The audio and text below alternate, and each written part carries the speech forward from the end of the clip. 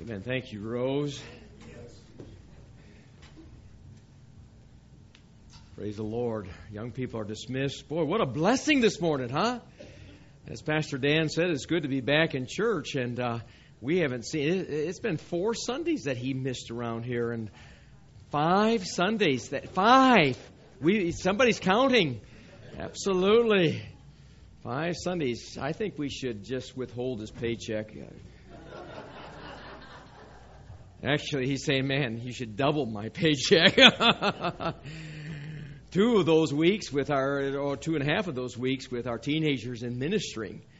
I tell you, going on a mission trip to Utah and then turning right around and going to camp. And so many of our folks involved with camp, we had 44, I believe it was, that went up from our church and ministered there. Or were campers there, and what an amazing time it was to go up to camp. And it's been an amazing summer, and I just can't say enough about encouraging. Come back tonight as we're going to be able to hear some of those things from our campers and also from those that went on the mission trip. And they were asking yesterday, well, which shirt should they wear? Should they wear their camp shirt or should they wear their mission shirt? And I said, well, wear both of them. We peel them off. And Pastor Dan says, that might not be the best thing to do up in front. So we'll see what they wear tonight. I'm not absolutely certain. But truly, they ministered, and it has been a very, very blessed summer. So you come back tonight, and we'll hear both of those things. And then we're going to be saying goodbye to Yoshi as well. Yoshi, I believe, is in Sutherland this morning. He's leading singing down there for the last time, and we're sending him to Japan, going back home, and going to be ministering there with the Craigs for a while and all. And it's just exciting. And there's a book in the back that you can sign as just a note of memorabilia for him to take home with them. And we'll be taking up a little offering for him to go back and everything. He's been a blessing, been here for 3 years in our church. And so tonight, we'll have brownies and ice cream also, all right? So if I haven't tantalized you enough on all those things, brownie and ice cream should get the rest of us to come. Going to be, what's that, and cake? Cake and ice cream? It's not brownie and ice creams? It's okay? Okay, I hope it's brownie and ice creams. We'll make you some at home, she said. Oh, man. Well, we've eaten well at camp, as you can look at us. Some of us have put on weight. Some lose weight. I told Brandon that every day I looked at him, and Brandon, bless his heart, washed pots and pans. And every time I says, Brandon, every day you're in here, you're losing a pound. So just remember that, all right? So it was a lot of work, and you just can't even imagine how much work goes on to feed 300 people. You can imagine washing 300 of these army trays. They're metal trays about this long and everything. And sometimes the dishwasher did well. Is that right, Jerry? And sometimes the dishwasher didn't do well. Peanut butter and ranch dressing became our enemies. And so we survived.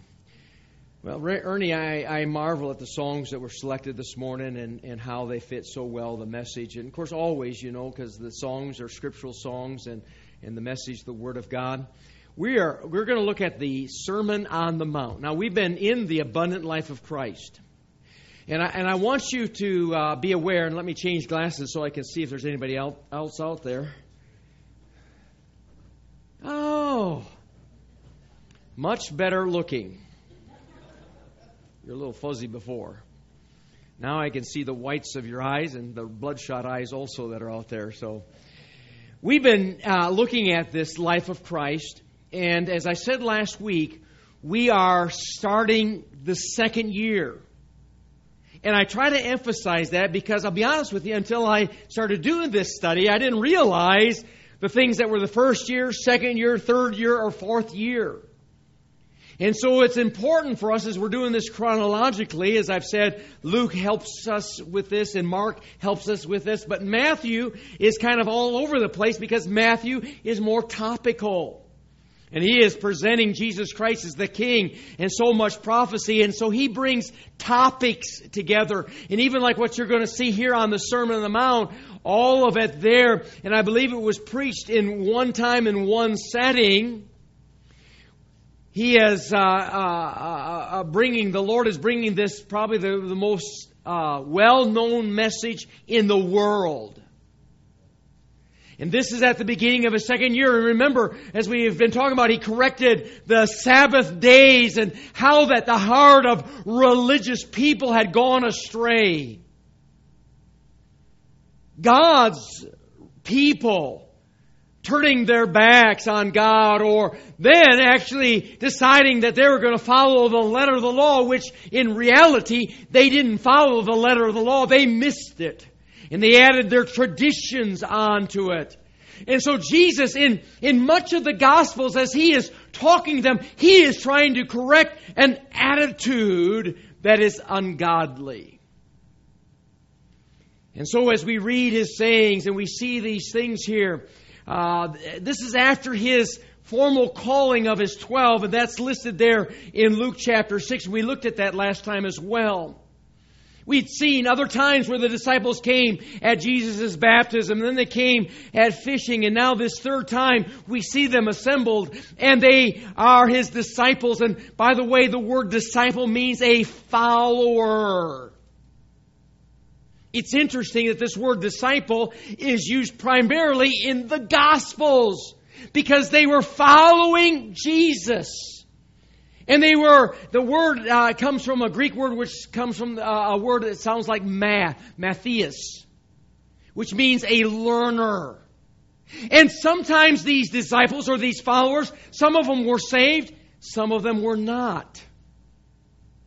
They were following Jesus, and we truly want to be disciples. We want to follow His teachings and that. But this word is used primarily in the Gospels, and then a few times in the book of Acts. But you know, Jesus died, He rose, but He ascended. And so what we find is from the end of Acts to the end of the Bible, the word disciple is not used again. It's interesting. And so we see this crowd assembling after these miraculous healings. He's getting such a great crowd. In fact, in Luke, he had set himself aside, and then he goes up on top of this mountain. Or Luke uses the word, it means a plateau. And we see these 12 going up with him, and these other disciples, or curious ones, some of them again saved, and some of them not. And some people were going up there just basically to find fault with him. So those were undecided people and people wondering what he was going to say. In the book of Matthew, he covers the Sermon on the Mount in 3 chapters.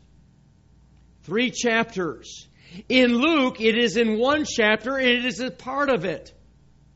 That's interesting. I believe Matthew is the entire Sermon on the Mount. In Luke, there's parts of it, and then you'll read other parts of it because it wasn't just preached there on that Sermon on the Mount, but Jesus would reiterate it later on because the philosophy of the Romans was gone amok. And the Jews had gone amok. It was more about religion rather than a relationship. And so Jesus is going to try to correct the problem there. And that's why we see much of His teachings. He's basically saying, if you're going to be a follower of me, you have to understand there's going to be persecution, there's going to be problems. And it's like He's helping His disciples, those that are following Him, to understand that this isn't going to be a cakewalk. He even says that the foxes have holes and the birds have nests, but the Son of Man hath no place to lie His head. And there were people who were following Jesus for what they could get out of Him. The miracles and the healings and the raisings of the dead. Or Him coming to be king. And they wanted to come into the kingdom and to who's going to be the greatest in the kingdom. Even His apostles said that. They didn't understand. And so much of Jesus' teaching is to help them to understand there's going to be persecution. There's going to be problems. And there wasn't there? Great persecution. And all these people that were disciples and following, many of them left when He died on the cross. But praise God for those people that hung around for His resurrection. Amen. Wonderful, wonderful. Jesus came to this world to save mankind. And He's going to give, if you were to look at the Sermon on the Mount, it is radical. Radical. If people are looking for a radical message, man, this would be a good one for them to learn. Radical. Goes so contrary to the Roman mindset. So contrary to the American mindset. It is not, hear me, the Sermon on the Mount is not the plan of salvation. Just like the Ten Commandments, the Sermon on the Mount actually shows us how short we come. The message in Matthew, I put this on my phone, and I saw how many minutes was each of the 3 chapters. And I added it up, and guess how long this message took? 15 minutes. Some of you are saying, boy, I wish our preacher preached 15 minutes. I did a study on this back in 2003. And if you can imagine, in 2003, and Lord willing, whether I will do it this way again now or whether we'll spread it out in various places, I don't know, just however the Lord will lead on this. Do you know how many messages I preached on the Sermon on the Mount? 60. 60 Sundays.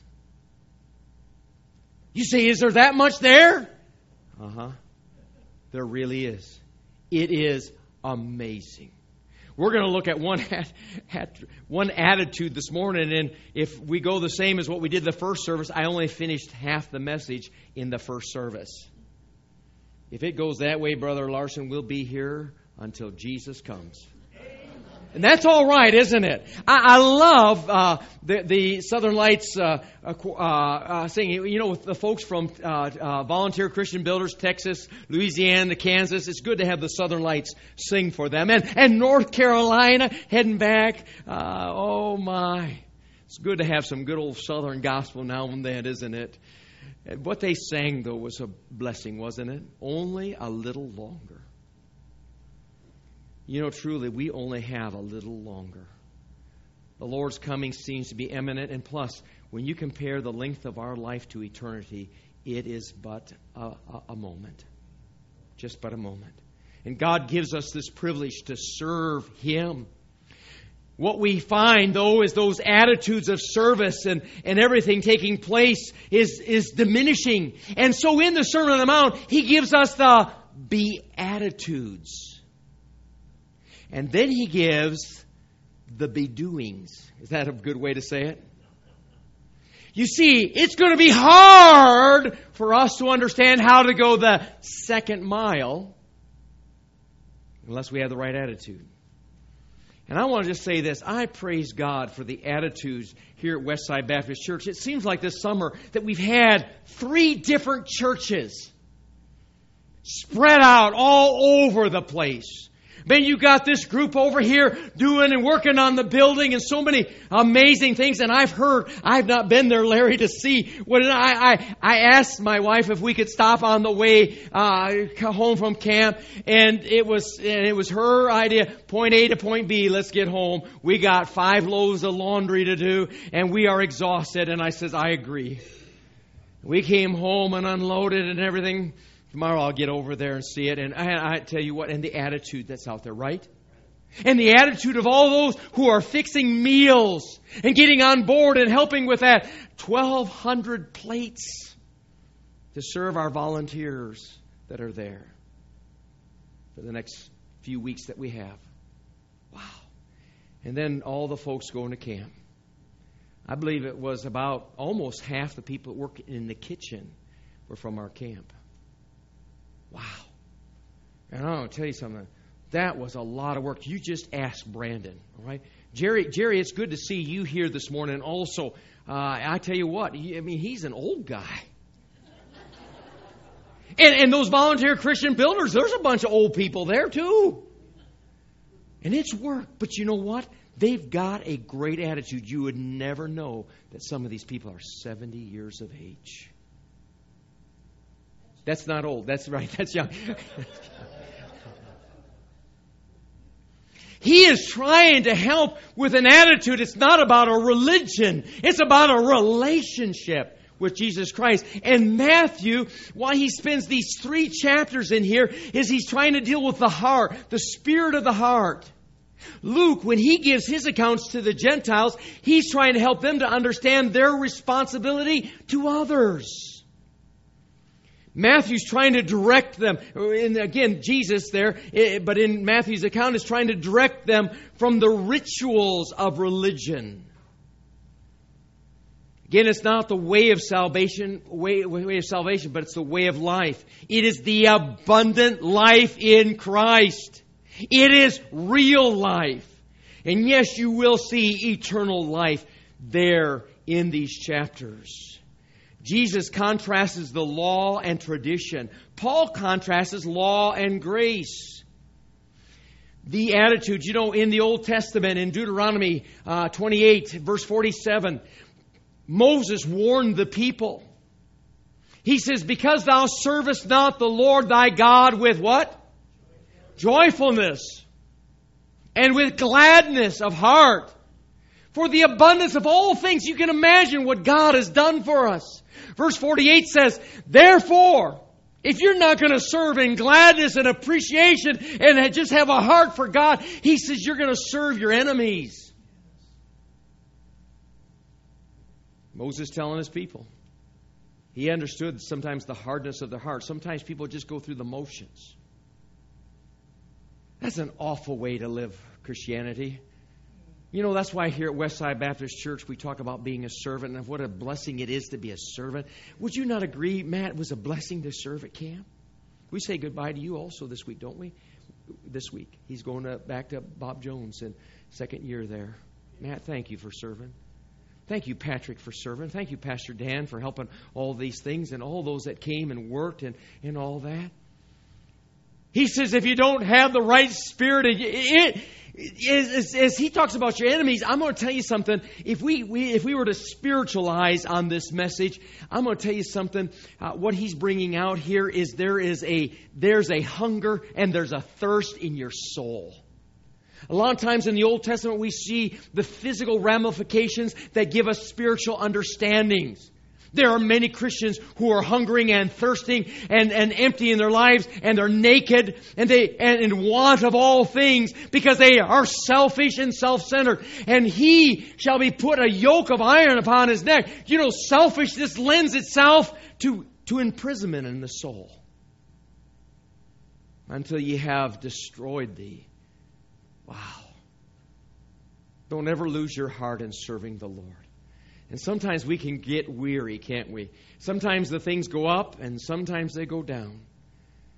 May God help us with that.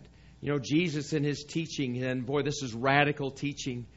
He tells his disciples there in the upper room and the discord there that he gives in chapter 13 of John, after he washes his disciples' feet, including Judas's feet, he tells them, happy are you if you know how to do this, and you go out and you do it. Sometimes people get the idea, well, the preacher's just asking for people to do something. No, the preacher is given opportunity for you to find blessedness. In fact, as you get in now into the Sermon on the Mount, you'll notice these Beatitudes. And the word blessed is the idea of happy. Now, some people choose happiness for the wrong reasons. And if you're trying to be happy, you're not going to be happy. Does that make sense? There are a lot of empty people out there. And yes, you can have fun. But fun can be the drug of choice. When it wears out, your happiness wears out. When he uses this word happy, listen to the description of the Beatitudes. Happy are you if you're humble, mournful, meek, hungering and thirsting after righteousness, showing mercy, pure in heart, making peace, persecuted for the cause of righteousness, hated, cursed, and persecuted and lied about because of Jesus, excommunicated and denounced as evil. And you're supposed to feel good about all that. Does that make sense? Doesn't quite fit the modern day philosophy that we're living in. And we've been sold a bill of goods, my friends. We need to get back to Jesus' teaching. And then he talks about the rewards. And then we understand, salvation is not in the attitude. Salvation is a gift. It is a free gift of accepting Jesus Christ and what He has done on the cross. But He has rewards to give to those who follow Him. Right? And we try to draw a clear line on that so that people don't get confused and think that they have to work their way to heaven. Can you imagine? Do you think any of us will ever impress God with how good we are? We're not going to impress God with how good we are. The Bible says, for all have sinned and come short of the glory of God. There's none good, no, not one. The wages of sin is death. And God knew that in ourselves we are sinful people. And that's why God loved us so much and He sent His Son to die on the cross so we could have everlasting life. God wants to reward you. God wants us to follow Him. And after you're saved, you can follow Him because you've got the Spirit of God living inside of you. And you will find that many of these attitudes, it is a divine enablement. It is not your personality. It's not about your DNA. It is about divine enablement. And He's got rewards. As you look in here, He talks about the kingdom of heaven, the comfort, inherit the earth, filling with received mercy, see God, called the sons of God, great rewards. Hebrews chapter 11 verse 6 says, but without faith it's impossible to please Him. But he that cometh to God must believe that He is, and that He is a rewarder of them that diligently seek Him. God wants to reward you. And you'll find that as you and I wash the disciples' feet or go out and serve with a heart that is yielded to God, poured out our lives unto serving others, that you will find great reward in your soul. The Bible says it's more blessed to give than to receive. Isn't that right, Arlene? Have you had a blessed week, Arlene? Absolutely. And she brought her little granddaughter this morning. She said, I'm back. She's in church this morning. And I remember her going out there with Grandma pulling nails. Man, that's a good thing to teach your grandchildren, isn't it? And out there this week serving. How important is it for us to teach our children to serve and to be servants? Too many of our kids are learning how to be consumers. Consuming that which meets their fancy rather than serving the Lord. And I'm going to tell you something. Our kids today are miserable because they don't go on missions trips. Isn't that right, Michaela? And Julia, did you have a blessing on the mission trip? Now, I don't know what you did on that mission trip, but at camp, the entire team of the mission trip decided that she deserved every one of them to give a 5-gallon bucket of water and throw it on her.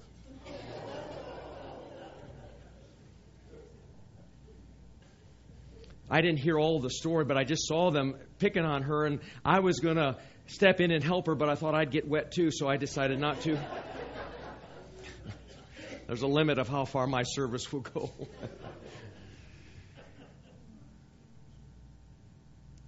Then, when you look at these attitudes, to be able to go that second mile, to be able to turn the other cheek, you see what I'm saying? All those be-doings. It helps us to get the attitude right. And it's also important to understand how important this message is. This message is not for the elite or for the pastor. It's for all of us. And you read in Matthew chapter 7, this would be the last part of the Sermon on the Mount. Again, Matthew 5, 6, and 7 is the Sermon on the Mount. And in Matthew chapter 7, He gives us the therefore for this entire message. I don't know if you've ever read the last chapter of a book to find out how it ends, but He says, therefore, all these things that I said, whosoever heareth what I have just said in these last 15 minutes, and you go out and you do them. Listen, church, it's not about coming and hearing. It's about receiving and taking what we hear and going out there and doing it.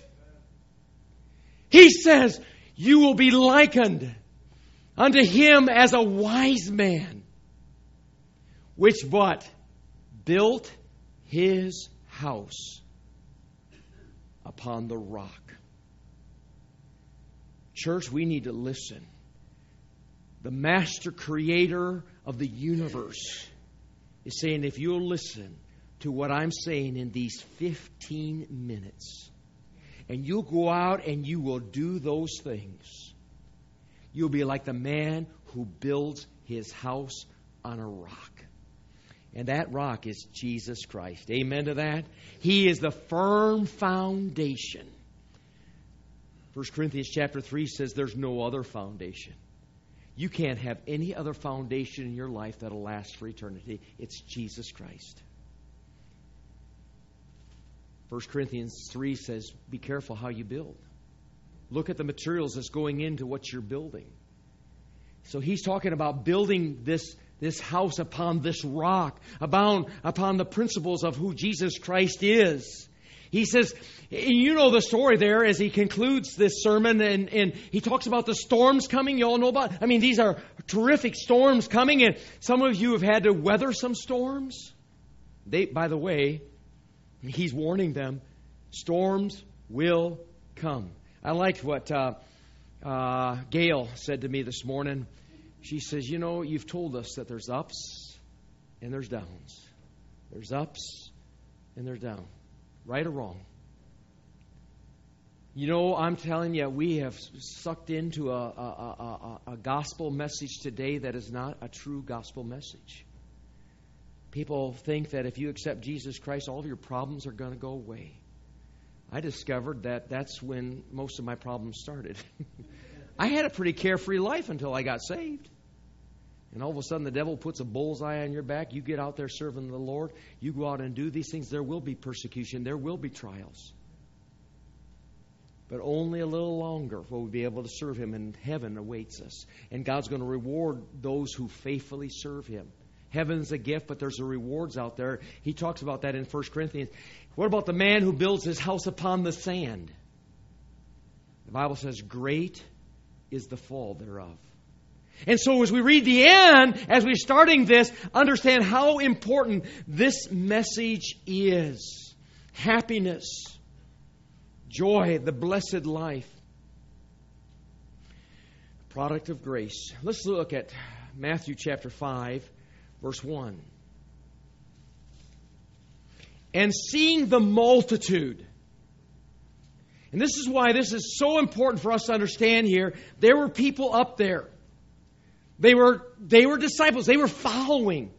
Understand that being a disciple did not make them saved. They were following. They were learning. They were discovering. You'll find multitudes, the feeding of the 5,000, the 4,000. But when Jesus died on the cross, many of them left. And that's why His message is so strong. And here on this mountain, He's sitting down, and all these people are up there. And He starts off, and He says, and most of us would think, man, if you're going to try to get a crowd, let's preach the health and wealth and prosperity gospel. He doesn't preach that. He says that He sat down, and His disciples came unto Him. When you see that word disciples, came unto Him, understand that He's not talking about just 12. They were called, after a time, they started becoming called apostles. That means to be sent out.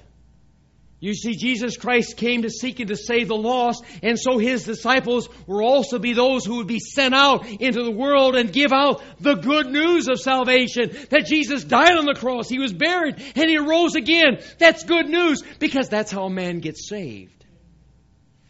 And so these followers are up there, a multitude. Again, those that had put their trust in the Lord, and those who were just trying to learn.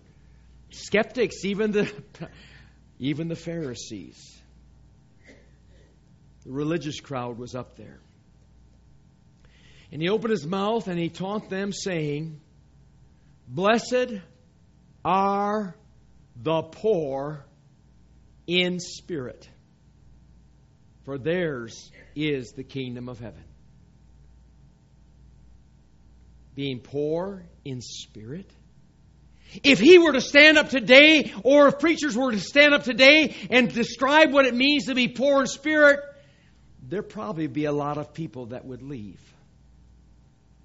Because the world's view is the wrong view today. They're saying, oh, poor in spirit, that means weak or not having self-esteem.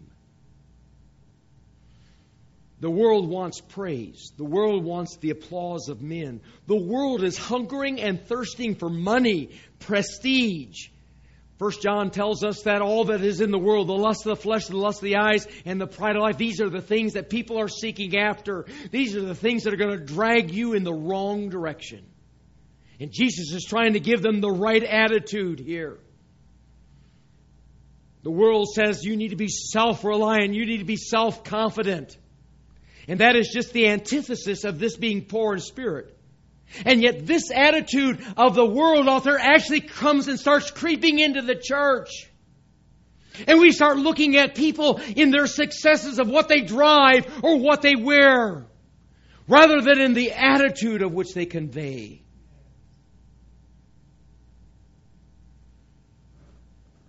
Someday I will no longer be the pastor of this church. I'll drop over dead someplace or retire or whatever it might be. Who will be the candidates of which Westside Baptist Church will bring in? Will it be those that drive the better cars, have the successful look? Will it be about their hairdo? I'm glad it's not about hairdos. Are you amen to that? I told the congregation in the first service, I have a hair done. Or will it be about those men who will preach the Word of God unashamedly? Paul says, I preach Christ. Each time a preacher gets up in the pulpit, it is not to impress people, but to preach Christ and God's Word. This wrong view can creep in to the church in a sense of spiritual humility. That is the wrong definition of humility. Some take this vow of poverty, being poor in spirit. Luke chapter 6 uses the same word, verse 20. It says that he lifted up his eyes and he sees these people following him. And he says, blessed be ye poor. You say, well, I better go out and sell my stuff and become poor. There are churches and religions and things like that think they need to take a vow of poverty. That's not what he's saying. There are actually two words for this word poor. And this is an intrinsic value in the word. And actually what it means is to be reduced to a beggar. Destitute of wealth, influence, position, or honor. It's actually the idea of pouring out yourself and emptying yourself. Not being filled with yourself, but emptying yourself. Does that make sense? By the way, that's what salvation is, isn't that right? And that's why I believe that he even says this is the kingdom of God. Because for you to get saved, you must recognize that you have nothing to offer Jesus to get into heaven. You are a sinner. God calls us ungodly. He even says in Isaiah 64 that all of our good works are filthy rags to God. Can we impress God? Yet 80% of America used to say that they were born again and saved because they think their good works are going to impress God. How many funerals and how many people I talk to and how many people I witness to, and you ask them, do you believe you're going to go to heaven or hell? Do you know most people say they're going to go to heaven? And then I ask them, why do you think you're going to go to heaven? They say, well, I'm a pretty good person. I'm not like Hitler. I don't think God's going to judge me because I've helped some people and done some things like that. That won't get you into heaven. In fact, Romans chapter 4 says a man who trusts in his own good works is not getting a reward of heaven, but is getting a greater debt towards hell. Wow. You see, for by grace are we saved, something we do not deserve, unmerited. And here, this poor in spirit is the idea of understanding that you have nothing and He has everything. And you're exchanging your filthy rags, your sinful life, for His righteousness. Does that take some humility to acknowledge? You know, we talk to people, have you ever lied? And I said, well, yeah. What does that make you? A sinner? Makes you a liar. You ever lusted after a woman? Yeah. God, yeah. The ladies are saying no. After the opposite sex, then? All right. God, Jesus in the Sermon on the Mount says you've committed adultery in your heart. You see, this Sermon on the Mount is trying to show people how short they come. Because there's the religious right that's out there, and they're basing their eternal destiny on their religion. It is about a relationship with Jesus Christ. And you have to understand that you are sinful and you need a Savior. And that idea of crying out, I am a sinner, I am a beggar. That cry. I remember when I was in Cameroon, Africa. Brother Larry, it was the first time I'd ever... Africa is poor. We went to Cameroon. It is very poor. And I went to a village. I'll never forget what I saw. The poverty that was there is just unbelievable. But I saw a beggar. And he was crawling around on his hands and knees and begging for food. Emaciated body. And I remember him crawling around just asking for food. And I tell you what, that grabbed my attention. And God is saying that we are those beggars. And when you understand how lost you are, you beg God for mercy. Like the thief on the cross. He realized, he says, we deserve to be here. Will you remember me when you come into your kingdom? And God had mercy on him. And God wants the beggar to cry out, God, save me. If you have not done that, you need to do that, because that's the way to salvation. To understand you are a sinner and that need has been met through Jesus Christ dying on that cross and rising again for you. That's God's love. That's what Rose sang about today. Wasn't that a blessing? Poor in spirit. But the church, as they come into this poor, well, I'm going to, and there can be a self-righteousness in humility. Y'all know what I mean by that? A self-righteousness in make sure you understand how poor I am. Or make sure you understand how humble I am. It's like the book written, How I Obtained Humility. I'm proud of it. If you think you've arrived, you've gone in the wrong direction. It does not mean a lack of courage or confidence. It doesn't mean taking a back seat. There was a deacon who picked up M.L. Jones, Martin Lloyd Jones. That's the book that I used for the Sermon on the Mount, and it's a wonderful book. His book is that thick on the Sermon on the Mount, just rich, rich, rich. And he talked about this deacon coming and picking him up at the airport, taking him to a speaking engagement. And the deacon said, I'm a deacon, a very unimportant man. I'm just one who carries the bags. Sometimes people want to flaunt their humility. Here is a definition of humility that I've heard. It's not original with me, but humility is not thinking less of yourself. It is thinking less on yourself. Do you catch that difference? You see, if I'm going to pour out my life and I am emptied, then I am looking at how I can serve God and serve others. And that's what this word poor is the idea. So we've covered the wrong views, the worldly view, and even how it creeps into the church. And we begin to think things that we shouldn't be thinking in our churches. And sometimes we want people to see how humble we are. No, that's not it. We don't want people to look at our lives just like Paul says, I lift up Jesus Christ. When we get into that attitude, then you know what? You can have a security as you walk along, not pondering what people are thinking about you. That's the wrong kind of thinking. It should be, what are they thinking about Jesus Christ? Am I reflecting Christ in my life? And so let's get to the right view. This word pour, it has that idea of emptying. And you know, there's two words for pour, isn't it? Even in our English language, there's P-O-O-R and there's P-O-U-R. Now, I'm not, I better be careful how I use my grammar here. I do not excel in English. Y'all caught that on before? English is not my strong language.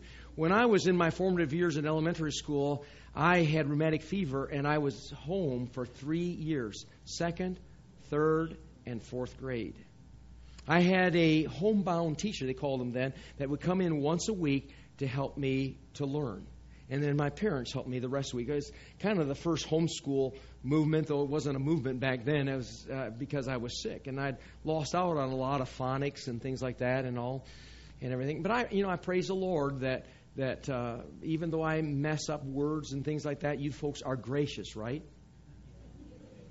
Hey, listen, at least I know how to spell the P-O-U-R. I impressed myself this morning that I knew how to spell it. I got it right. And then, in the first service, I says that's a homily. No, that's a homonym. There's a difference between homily and homonym. When I said homily, the folks from Texas started salivating. They were thinking of homily grits. Gotta be careful what you say, isn't that right? Man, they all left hungry after our first service. A homonym means two words that sound alike but have different meanings. But in reality, there is a truth of this pour is pouring out yourself. Pouring out yourself. Emptying yourself. Jesus Christ was called a drink offering, and He poured out His life to rescue others. And that's kind of this idea of it. And God wants us to be that way, that we are helpless and in need of Him. Now let me conclude here. Number one, salvation. We are helpless to get into heaven without Jesus Christ. Number two, we are helpless to live for Him without Jesus Christ. And here, the very first attitude is emptying yourself. All the rest of the Beatitudes are filling yourself. Isn't that interesting? Physics says two objects can't occupy the same space at the same time.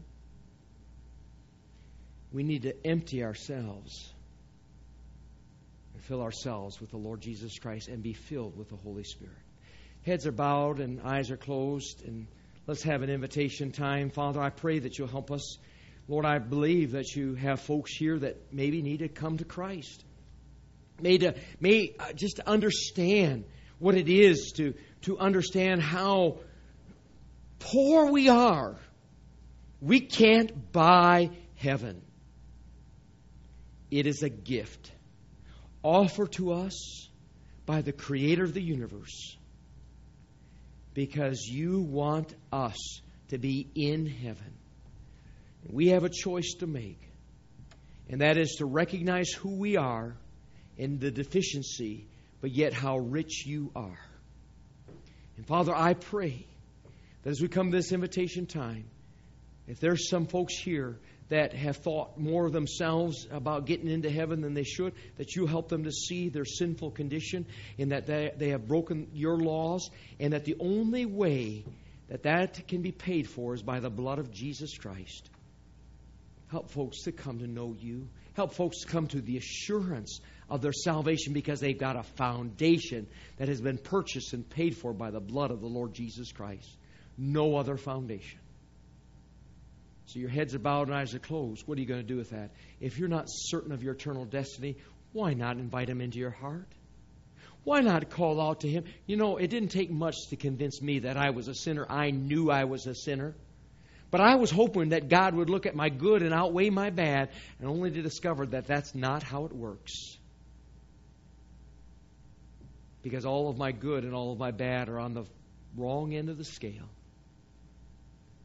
Jesus Christ can wipe it out, and your reliance needs to be on Him, not yourself. Why don't you invite Him in? As a beggar would cry out, "Oh God, save me." And the Bible says, "For whosoever shall call upon the name of the Lord." That word call there is not a casual call. It is a fervent call, like a beggar would call, like what I saw there in Cameroon, where this beggar knew that he'd starve to death if someone didn't come and give him food. Call out to the Lord and say, "Oh God, I am destitute, deserving of damnation because I am a sinner. Come into my heart and save me."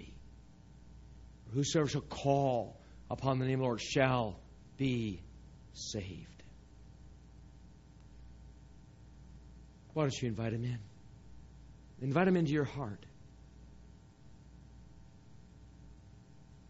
If you understand the destitute of your life, it becomes a heart's call. Not a casual. "Oh God, save me. Save me.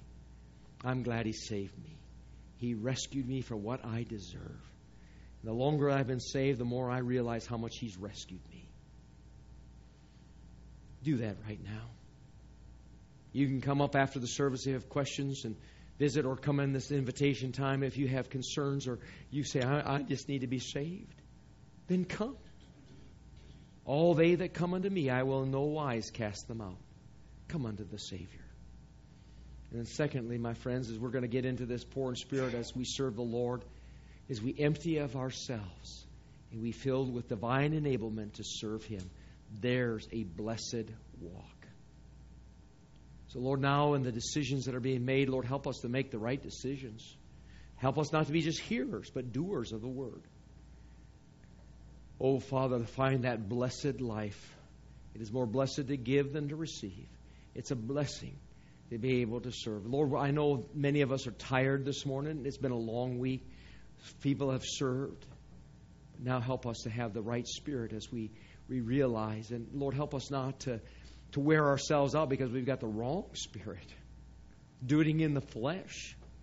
Doing it in our own abilities. Boy, that'll go south quick. So Lord, help us to catch on to what Jesus is saying. In His name, amen. We're going to sing a song. It's not a normal song for invitation. It's Rock of Ages.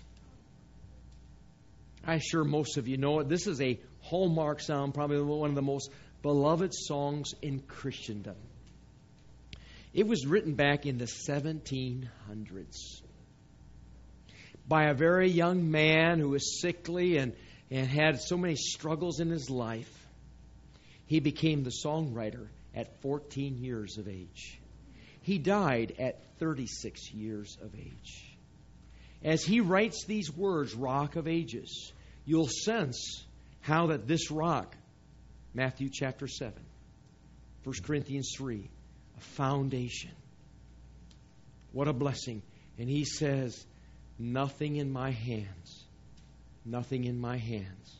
Only to the cross I cling. That's what salvation is, only clinging to the cross. Amen to that? You grab hold of the cross and what Jesus Christ has done for you. God saves your soul, and we can live for Him in the right spirit. Not in pride. Look at what I've accomplished. But oh, what a privilege, what a joy it is to serve the Lord. Let's stand together. Decisions to be made. I encourage you to make them. And then go out and be a doer of the Word as we get opportunity. We'll have it up on the screen. If you need a book or anything, it's there. Let's sing it together. Think of these words. Rock of Ages, cleft for me, let me hide myself in Thee. Let the water and the blood from Thy riven side which flowed be of sin. The double cure, listen what it is. Cleanse me from its guilt and power. Nothing in my hands I bring, Simply to thy cross I cling. Naked, come to thee for dress. Helpless, look to thee for grace. Life to the fountain fly. Wash me, Savior, Lord, I do. Aren't you glad it's the blood of the Lord Jesus Christ that has washed away all of our sins? Isn't that a wonderful verse, written back in the 1700s, still being sung today? If there are other concerns that you have, if God has been pricking your heart this morning, you say, I see, I hope you've accepted the Lord right there in your seat. You cried out and said, oh Lord, I see myself as a beggar. Do it before it's eternally too late.